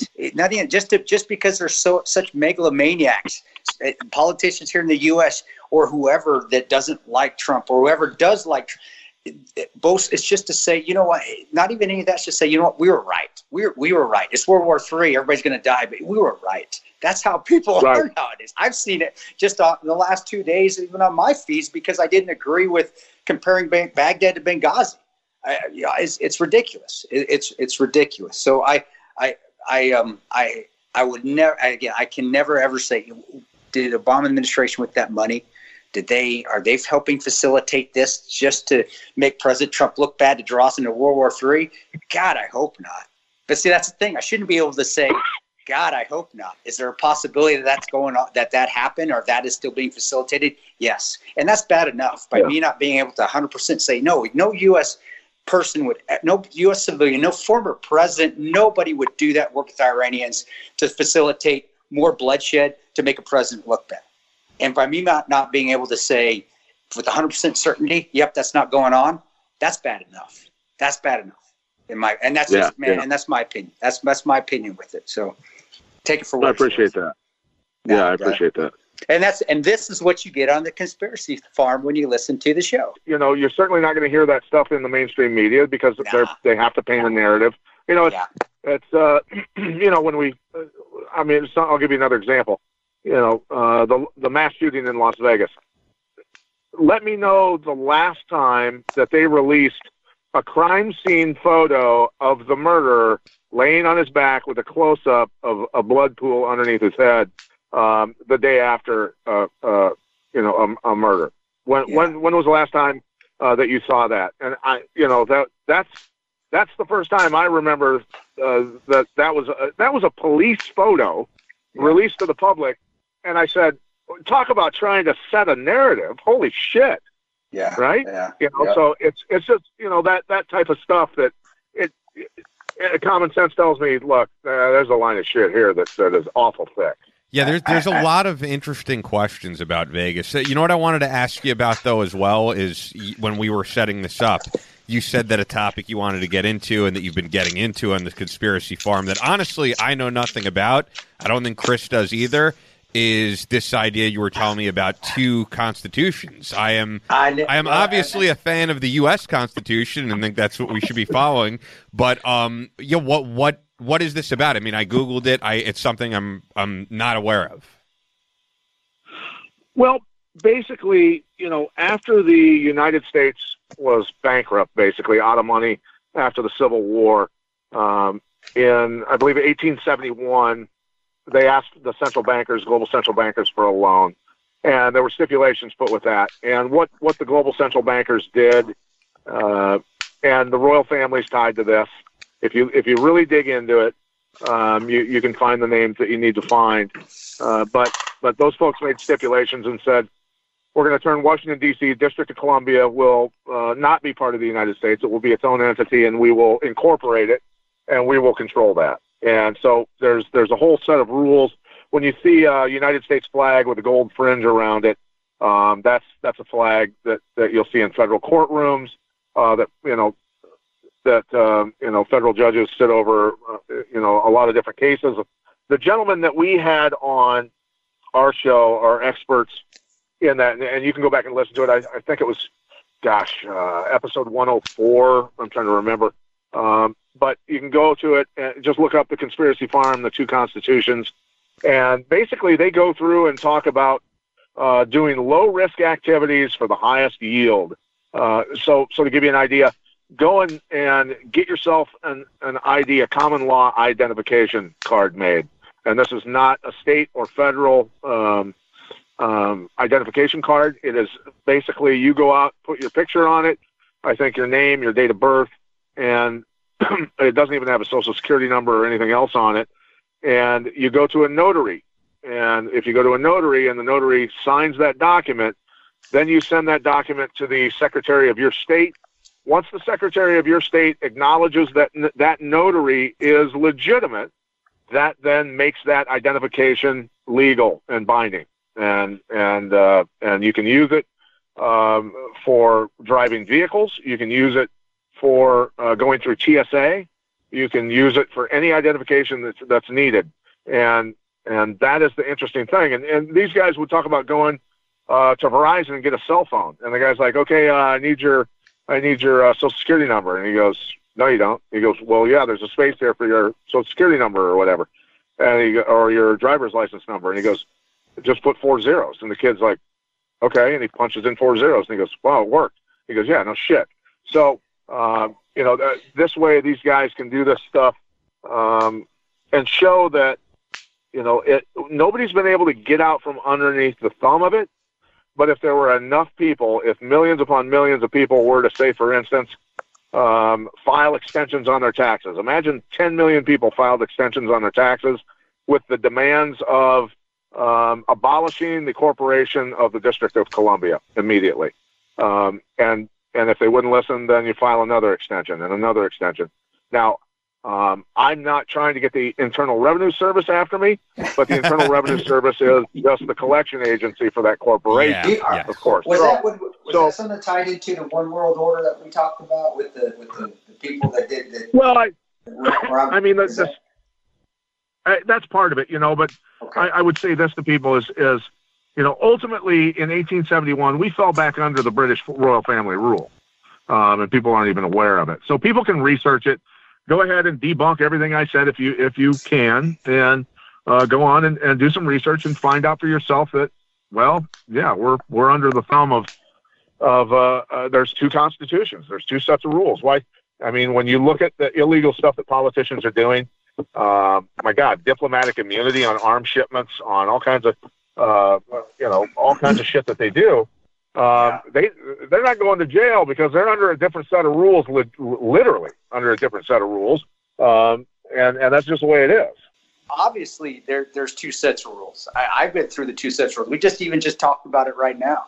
The people the politicians that violate national security. You got freaking former presidents using the CIA to spy on their rivals. You've got all sorts of rules that politicians are breaking, and they never go to prison for any of it. I agree with you on that. I'd have to look on the Constitution though, Pat. That's one thing though, man. I don't know. We'll see. I would do my due diligence, but that's what I love about Pat is that he's telling you, go do your due diligence, and if you can debunk it, it's fun to read. Cool. It's fun to read about. It's a little frightening, but it's fun to read about. It's fun to learn about. It's very confusing. I mean, just the difference between being a resident and a citizen alone, and how you use that wording can save you an awful lot of trouble in dealing with these people. It's crazy the level of detail you have to go to, and these guys have done that. And one of the gentlemen that we had on lives in Los Angeles. Now, he's still the only guy in the state of California that drives with his common law identification and a different set of plates than anyone else has in the state of California. And even so, even though he has those plates, has been towed numerous times and arrested, and every time in court has had his money given back, his vehicle given back, plus court fees, every single time that he's gotten in trouble from police officers not understanding when he tries to explain it to them. But he repeatedly wins in court and gets all of his money back plus court costs, like I said. So these guys know what they're doing. It's a very interesting show. Man, I need to be one of those guys. No, I don't. Maybe how do I join this club? Is it like a hair club for men where I can just go and sign up and I can join? Well, I can get on. All I know is the IRS made it very difficult for one of these guys. They really put the screws to him, and so it's not something that I certainly want to go out and practice. I think that it would have to be millions upon millions of Americans. And we know how hard it is to educate 10 Americans, let alone millions of them, on the truth of what's going on. So it's a long shot at best. Right? Yeah, I mean, this is, if you guys have ever seen America Freedom to Fascism, they talk about the federal income tax and the unconstitutionality of it, if I'm saying that word right. But a lot of those people they interviewed in the film either were in jail or are now still in jail. These people who openly said, I am not going to pay my federal income tax because I feel it's unconstitutional, like Irwin Schiff. I get it. People want to stand on principle, but at the end of the day, don't be willing to go to jail just to make a point. I mean, I do get it, but it's scary stuff, man. If you believe that, I would just say that's a pretty big risk to take to put yourself in prison. Battleline Podcast is not telling everyone to not pay their taxes. Just like in the first episode with Andrei Arlovsky. Yeah, just like the episode with Andrei Arlovsky where Chris was like, we're not saying to shoot people. We're not condoning violence against everybody out there either. I always have to put that disclaimer out there because, just like Pat said, you can't teach 10 people shit. So there you go. Dude, we'll get deplatformed like Alex Jones. I don't want it happening. Hey, speaking of that, well, we'll get to that later. Yeah. Speaking of that. Pat, Pat is very well read. Pat is research. So if you're going to go up against the talk, first of all, he can beat your ass. Second of all, he can outthink you. So you're not going to win. So just put it there. Just listen to what he has to say. And just nod accordingly. And then if you don't agree with him, then fine. As you leave, don't agree with him. But that's what I always tell people with Pat. But I love you, dude. I'm kidding. I'm giving you a lot of shit. You're amazing. No, man. I'm down with it. And I'm honored you guys even had me on. This is great. And I have a blast just throwing things out. I want people to think I'm so crazy that they'll just maybe go Google what I'm talking about and go, this guy is insane, and then start reading and go, holy shit. Holy shit. And I actually think we have the same philosophy with this podcast, and that, Chris has said it many times. Like, I think people are tired of the media telling them what to think. We'll throw things out there and, do your research, and you could say that we're wrong or we're right, and that's what we're doing, and not telling people that they have to think a certain way. So it's conspiracyfarm.com, at conspiracyfarm1 on Twitter, at Pat Miletich on Twitter, which is Miletich, at PJ Miletich on Instagram. Anything else before we get out of here? I mean, we've discussed a lot of stuff. The fight, man, to put up the fight. We got to put that out there. April 18th, we're going to be having some fun. Michael Second to None is his ring name, so we'll have a good time, and press conference will be coming up, and so thanks again, guys, man. I really appreciate it. It was great talking to both of you. Awesome. Thank you, Pat. It's good talking to you, buddy. Be safe. You need anything, you just holler at me, brother. You got my number. Thank you, sir. You guys have a great day. Great having Pat Miletich on, an absolute legend, class act, first ever UFC welterweight champion, as we confirmed. I am 0 for 2. You have won both arguments. I am wrong both times. It's okay, people. And for everybody out there, it is okay to admit you're wrong when you are, everyone. It's perfectly fine. Well, and no harm, no foul. Check out the Conspiracy Farm when you're done with this, of course. And as promised, I do want to get to some emails sent to battlelinepodcast@gmail.com. So this first one is like a tactical question here. Chris, wondering if you could talk about your experience training NBC with Chris Donor and incorporating it into Battleline Tactical. You've talked about the firearms training aspect, but not the unarmed combatives or edged weapons work. Hoping to see more people get involved in training if they knew where to find a bit more. And he says perhaps a quick bit about shootingclasses.com too, which when he asked this question, I checked to make sure this wasn't just like a plug for his business. I see that you've done stuff for shootingclasses.com. And he says hope all is well, Tim Lyons. Oh, yeah. NBC Marshall Blade Concepts. Chris Donor and Chris and I, we'll get Chris on the show one of these days too. Actually, Chris and I started, he was my instructor when I first started doing combatives. When I first started doing martial arts, actually, he was one of the lead instructors and certified instructors for a gentleman by the name of Robert Bussey, who was the first white male Caucasian to be a black belt in ninjutsu. And you can search Robert Bussey. In his day, he was, I mean, we talk about UFC. This guy was the man. He is the man. And I would still consider him the man. In fact, to me, training in the Robert Bussey RBWI or Robert Bussey World International system was I was very lucky. And Chris was my instructor. So, and this was back in the, when I was, just going from military contracting back in the early 90s. Late 90s, early 2000s. So I've been training with Chris. He's been my instructor for that many years. And then Chris also got into edge weapons. We got into bow sticks. We got into everything.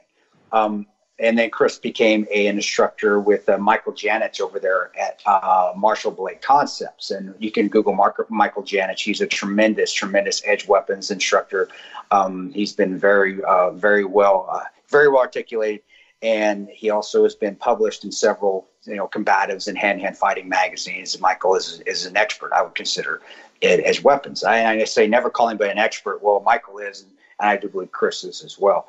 But anyway, Chris brings in the edge weapons experience, and I do believe that when you're training, you need to have what we call full spectrum training. You need to train in all facets, not just the guns, not just the knives, not just open hands. You also have to train in the situational awareness aspect of it, because the best fight to be in is one that you don't ever have to be in, the one that you can win by walking away.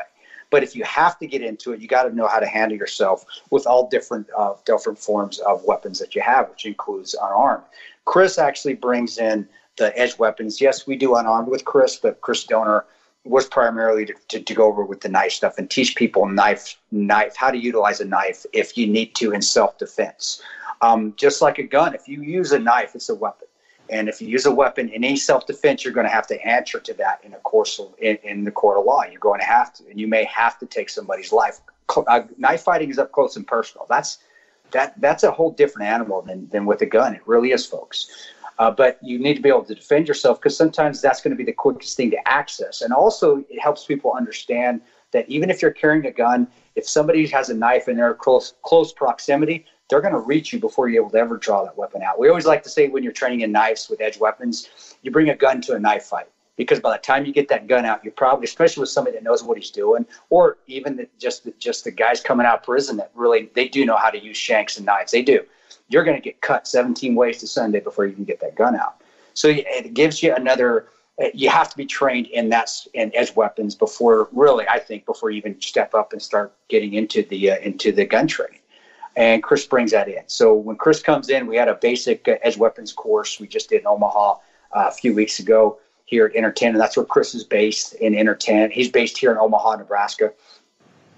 We just did the basics, and I think people were shocked at how easily it is to get cut, because Chris has a training tool. We call it Pork Man. He gets pork fillets pretty thick, and we put them around basically a broom handle, and you tie them up, and then we just get people's knives and you slice it. And we put jeans over it. We put clothes over it, and it shows how easily it is to get cut, even when you're wearing clothes, with just a standard knife that you carry in your pocket. And it's a real big eye opener. And then we start to show defensive of it. And I can go on to it for hours of just the class. But what we want to do with the Marshall Blade Concepts and bringing Chris Donor into it is just giving you something else to utilize if you have to defend yourself. Also, if somebody has a knife, what you need to understand if you're going to get attacked. And even if you have that gun, you may not get to it before it's too late. And also understanding that the cutting is very easily, but then on the flip side, if you do get cut, even in a major artery, or you get cut somewhere where there could be a massive bleed out, it takes a while for that to happen. So you may still be in a fight with somebody as they're dying. And I know we're talking morbid, but this is the seriousness of having to defend yourself in today's society. You may have to continue to fight somebody before they die for another 2-3 minutes. And I tell you what, in a fight for your life, that's an eternity. So it's bringing people into gain more confidence in utilizing weapons, but also it's also bringing in the notion again that, hey, we're teaching this, but also before that, we want to teach you what the ramifications are, and your mindset be if you ever have to utilize this, and even before that, what the situational awareness you should have, so you can avoid a situation that you can avoid the situation where you may possibly have to draw your gun or have to use a knife or a weapon system. And Chris is immense, and he was my instructor. He still is my instructor in combatives and also in edge weapons. And then when we bring the combatives aspect of it too, we also bring a gentleman by the name of Benny Glossop, who is another tremendous combatives instructor, and he's the same way. We always teach people, and we always say this. This is for the scenario that you can't avoid. This is why we use weapons, but we never want you to use your weapon if you can get out of that situation unscathed and win that fight without ever having to fight. And that's the beauty of bringing guys like Chris and Benny, is because they have that same mentality, and that's how we are at Battle Line. It's not, hey, who we gonna beat up and who we gonna hurt today? No, we don't want you to hurt anybody. But if you have to, and you have to do it to defend yourself or your family, this is what we want you to be able to know and learn. And it's just little things, little movements. It's nothing fancy. And also, brother, I love Chris because he has the same joking mindset as me. Same with Benny. You come in and we laugh and joke, and everybody has a good time. And that's essential to learning as well. So I kind of answered 8 questions there at once, but that's basically it right there. Well said. All right, so next question here. Hi, guys. With the tensions in Virginia in regard to the unconstitutional firearms laws the governor is proposing, what is your opinion on the reaction of the National Guard? Should the governor try to use them to enforce said laws? I have 3 of my children and many friends who are National Guardsmen, albeit not in Virginia, and there are a few whom seem to think the NG, National Guard, should follow the orders of the governor, even though, as I understand it, they are to protect the Constitution of the U.S. per their oath. Definitely a hot-button topic. Just a suggestion. Sincerely, Johanna R. Tallberg-Carden. P.S. Thank you all for your service, and I'll just say, before Don Shipley comes after me, you just thank Chris for his service, because I have no service, so I don't want to be accused of stolen valor. So thank you, Chris, for your service, and let's get into that question.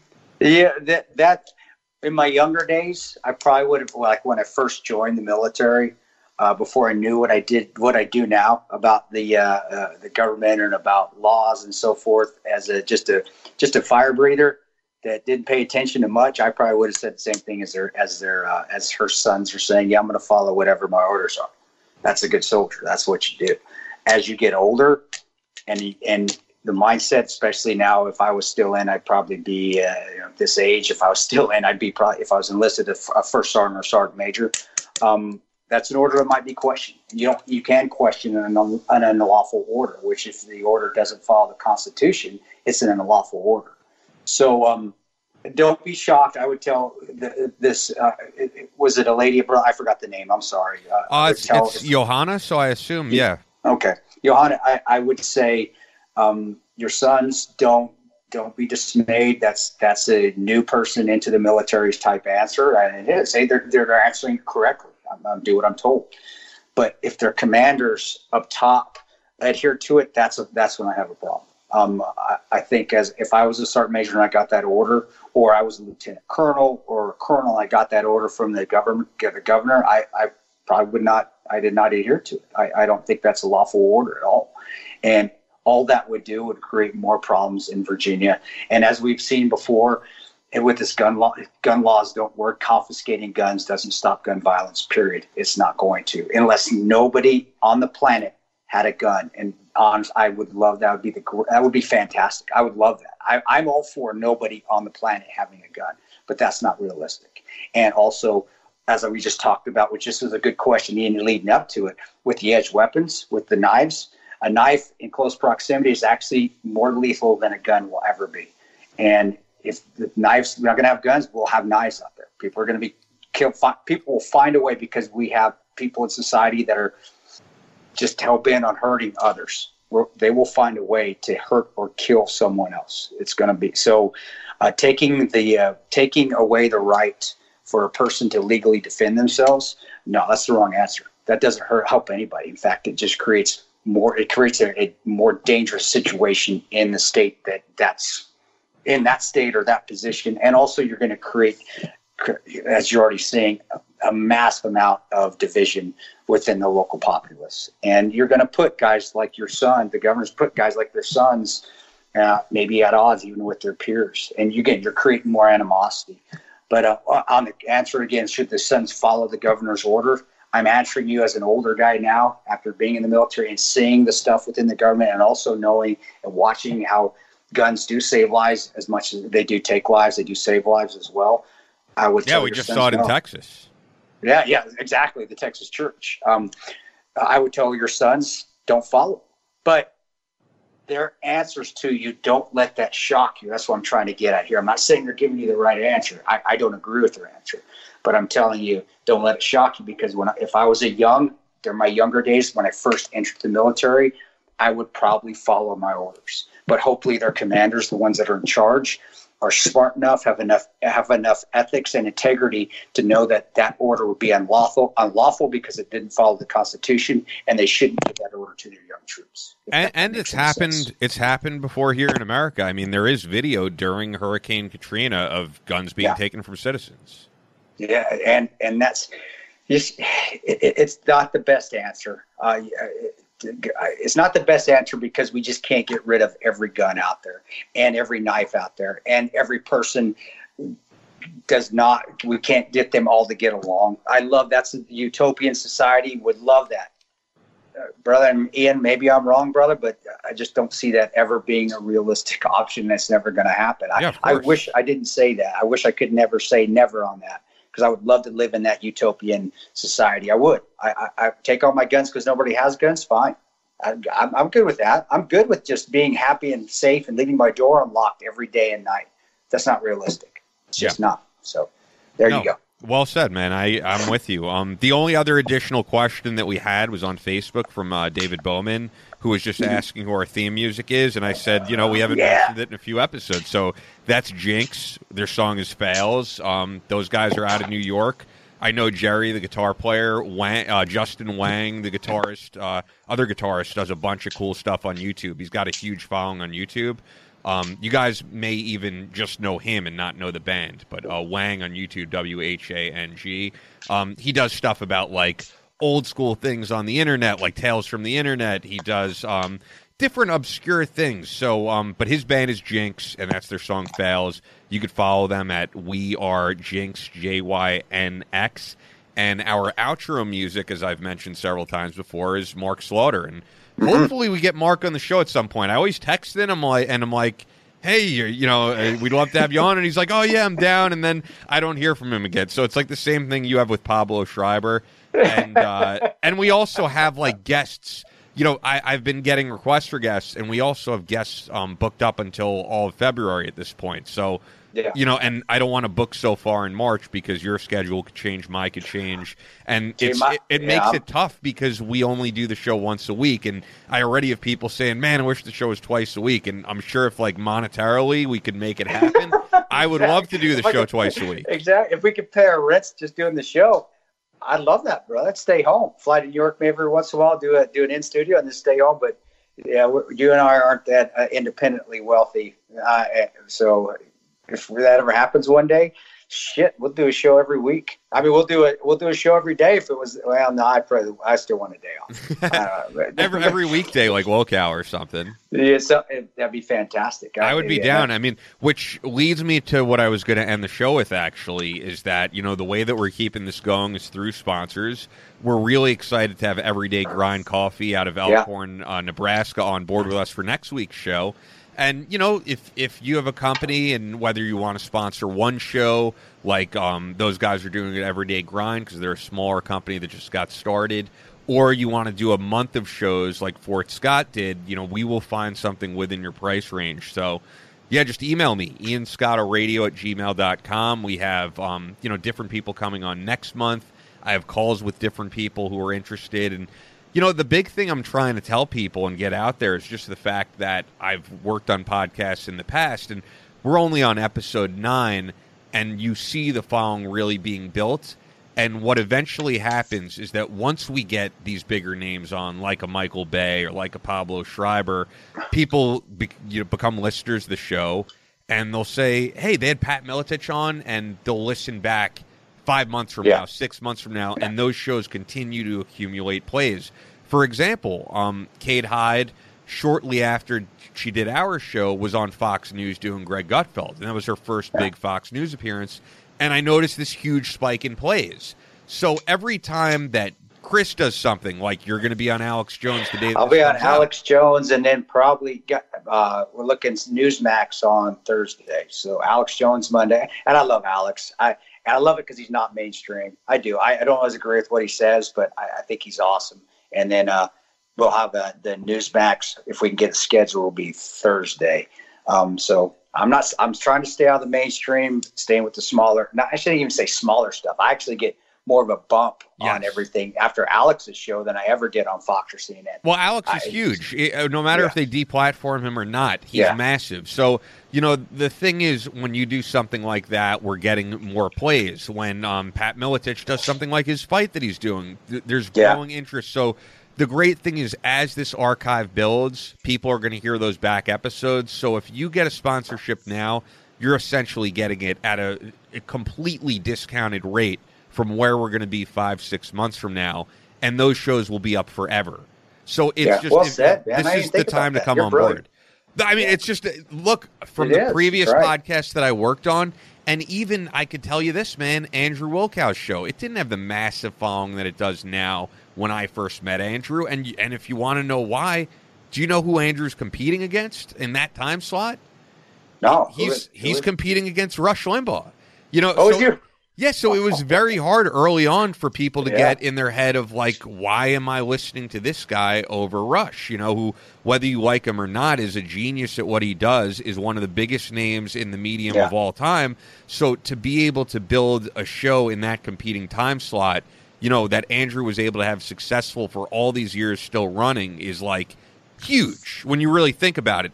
Most shows that compete at that time slot went away because they can't compete with a show of that massive of an audience. So, you know, people who advertised with Andrew early on were not paying what they are now, but the difference between a podcast and what he does is these shows are up forever. So 2 years from now, if people want to hear Kate Hyde, they want to hear Andrei Arlovsky, they're going to listen back, and if you're an advertiser, they're going to hear back your ad. So once again, email me. It's ianscottoradio@gmail.com. Just if you're a serious advertiser, you know, for questions of the show, questions for the show, it's battlelinepodcast@gmail.com. But I know Chris and I intend on making this thing massive. You know, I really believe we have something special here.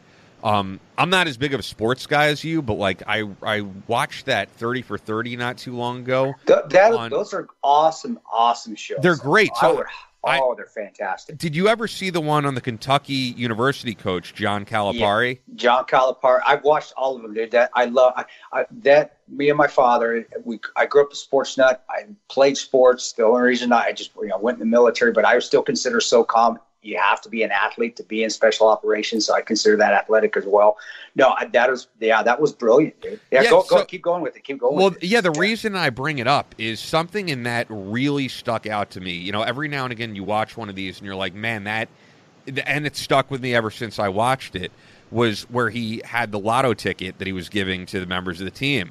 And he was saying, like, people just wait for years to possibly strike the lotto, and he's like, you know, the chances are like getting struck by lightning twice. Like, it's very rare. And he's like, what you guys have is so much more valuable than a lotto ticket. You have the opportunity to be on this team and to really make something of your life. He's like, you have your lotto ticket right here. You don't need to play the lotto. You got to, roll with this. And honestly, that's the way I'm looking at the podcast right now. Like, I think this is going to become a really big thing.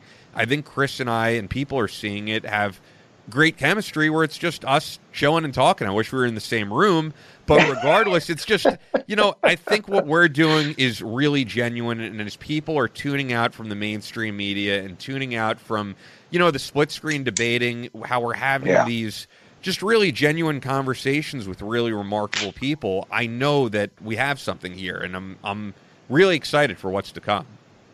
And on that note, with the John Calipari story in Kentucky and the lotto ticket, I love watching that stuff 30 on 30 because it shows adversity. Sometimes they're heart wrenching because some of the stories' endings aren't happy.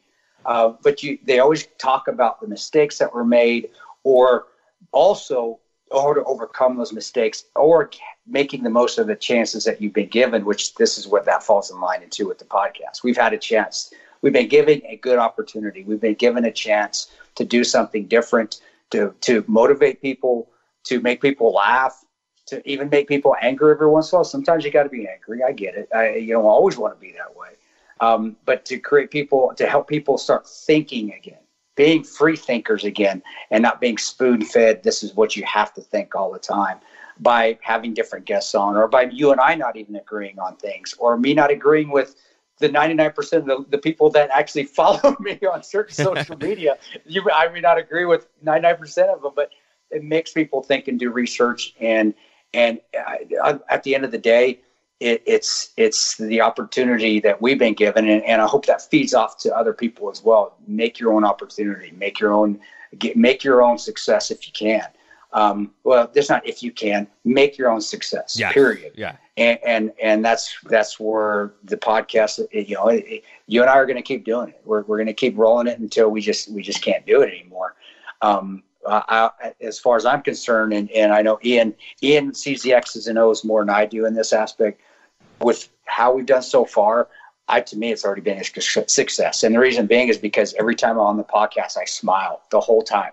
That's awesome. That to me has been successful to me. So I hope that's why I hope it continues, and I'm able to do this for a living, because I enjoy being able to smile every day.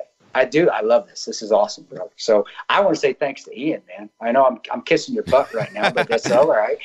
Because I do. To me, this has been a success, and I hope people take that from the podcast. Just every day, find something that makes you smile, and you're going to have a successful day. No, well said, man. I feel exactly the same way, and that's why it was like a no-brainer when you brought this up. And also, it's interesting off of that last question that we had when you talked about people coming on and talking about all the times that they failed. That is why when I heard the song by Jinx, Fails, and I heard that hook, my fails are my inspiration, I was like, this is the perfect theme song for this podcast. And that's about everything. If you read any of the books that after 13 hours I've written, you'll be like, man, this dude screwed up a lot. He's always screwing up. But how to overcome those failures, that's how you become successful. Even businessmen, athletes, every one of them has always taken multiple times. They've taken one step back to go 2 steps forward, and that's life. And you just have to do it that way, and you will become successful. That's why I always, even in my text, a lot of times I'll say, just keep grinding, brother. That's what I mean. Just keep grinding. You may have a bad day. Keep grinding through. Keep taking that step forward, and you're going to improve. And that goes to all y'all out there as well. Just keep grinding, and you're going to improve. Is just when you quit, you become stagnant. That's when you're not going to see improvement. That's when that's when you're not even going to have the chance to go get that lottery ticket, because you're not willing to take that chance with the lottery ticket. Yeah. So just keep grinding. Keep grinding every day, folks, and listen to us. And I'm not always going to agree with you out there, but I love you all anyway, and I don't always expect all you out there to agree with me. Just keep it clean. You get personal with me, though, and especially I'm going to get personal with you. Ian won't. I will. I just won't engage if it's insanely long is all. But no, I don't have time for it. Ain't nobody got time for that. But that's the New Yorker mindset, the Nebraska mindset. I got nothing but time sitting here. New Yorker, I got no time for that shit. Yeah, exactly. But no, those are my favorite shows to listen to. Actually, on the way here, I was listening back to an old Joe Rogan with Navy SEAL David Goggins, and his whole thing is he's like, he's out here doing this public speaking stuff, and he was saying, like, I was a kid with learning disabilities, with a stutter. I walked off stage during a school play because I was too shy to say my lines, and he's like, I go out here, and I'm all amped up for this public speaking. He's like, I'm still that 5-year-old inside who doesn't like doing this, and I have to force myself to be a little uncomfortable. And listening to this inspired me, and I was like, we got to get David Goggins on the podcast, bro. Yeah, I love listening to that stuff, and that's why I love conducting these interviews. We got to have him on. Him and I are completely different. I do the public speaking with Kepler Speakers Bureau. I'm so blessed to be with Kepler. They're one of the top speaking bureaus in the country, man. And to have them repping me and getting me out there to speak. But honestly, to me, I get on stage. I'm just like, it's like me and you talking. When I go up on stage and I give a presentation, and every one of them's different because I never use PowerPoints. I don't rehearse it. I don't do anything. I just go on and what do you want to hear about today? You want to hear about overcoming adversity? Okay. How am I going to do that? And I'll tie the story into Benghazi or Rangers or military. I'm so blessed to have experiences that I can pull things from. And that's where the failures come in. I'm going to talk to you about my failures.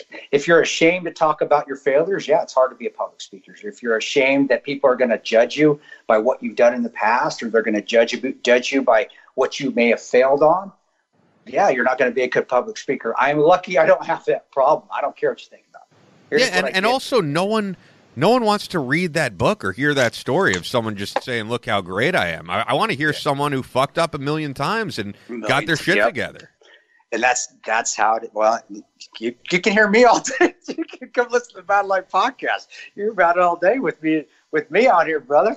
But it's the truth. And I get up there and I'm the exact opposite from Goggins. I love going out on stage. There were times a couple years ago where it was hard because I do have to relive some of the experiences I went through, and it's hard to relive those experiences as much as I don't show that outwardly to people. You know, it's hard to relive experiences where you see your friends die. It's hard to relive experiences where you were away from your family for years at a time and you missed Christmases and Halloweens. It's hard to relate experiences where you've had to take a person's life. But if it helps somebody down the line, to me, that means I'm doing some good, and that motivates me to get up on stage. And again, I got no nerves. Nothing bothers me when I'm up on stage. I said I got to tell people if I could get shot at all the time, I can get up on stage. It's no big deal. And I hope it comes across well. I'm still speaking after 4 years now, and I'm still speaking to bigger corporations. So I think I'm doing a good job. But every time I walk off the stage too, I have no clue if people were receptive or not. I have any idea. I can't tell. So maybe that's a good thing. And I'm not buying into my own bullshit half the time. I'm not believing my own hype because I walk off and I'll ask the organizer, like, is that okay? Every time, because I have no idea. Is that okay? Yeah, I think it's just important that you know, in everything you give it your all, and if you do, you know, you're going to put out good stuff. People could smell authenticity, I think.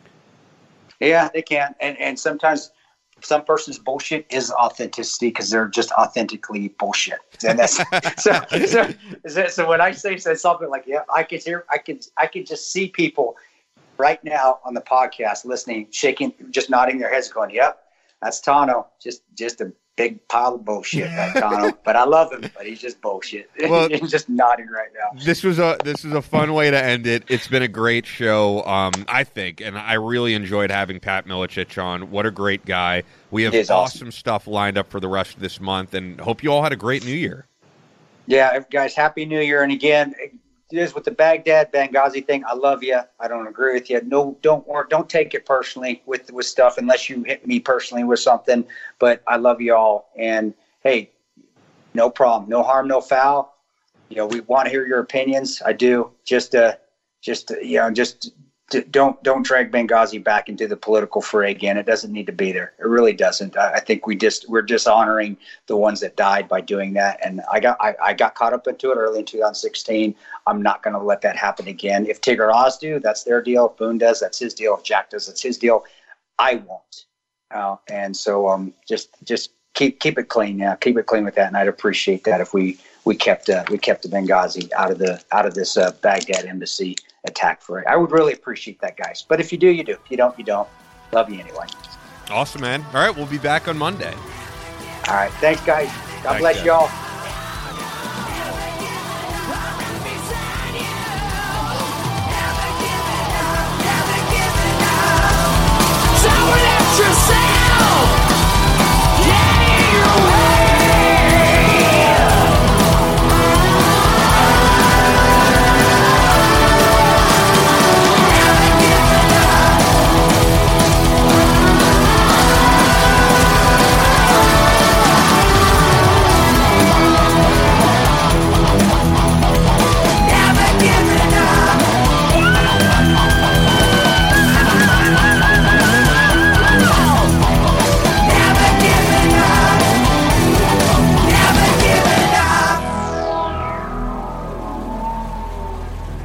That's all for this week's Battle Line podcast, but we'll be back on Monday with more American Straight Talk, so make sure you're subscribed. And keep up with the show 24/7 on Facebook and Instagram at Battle Line Podcast. Also on Twitter at Battle Line Pod. As always, never quit.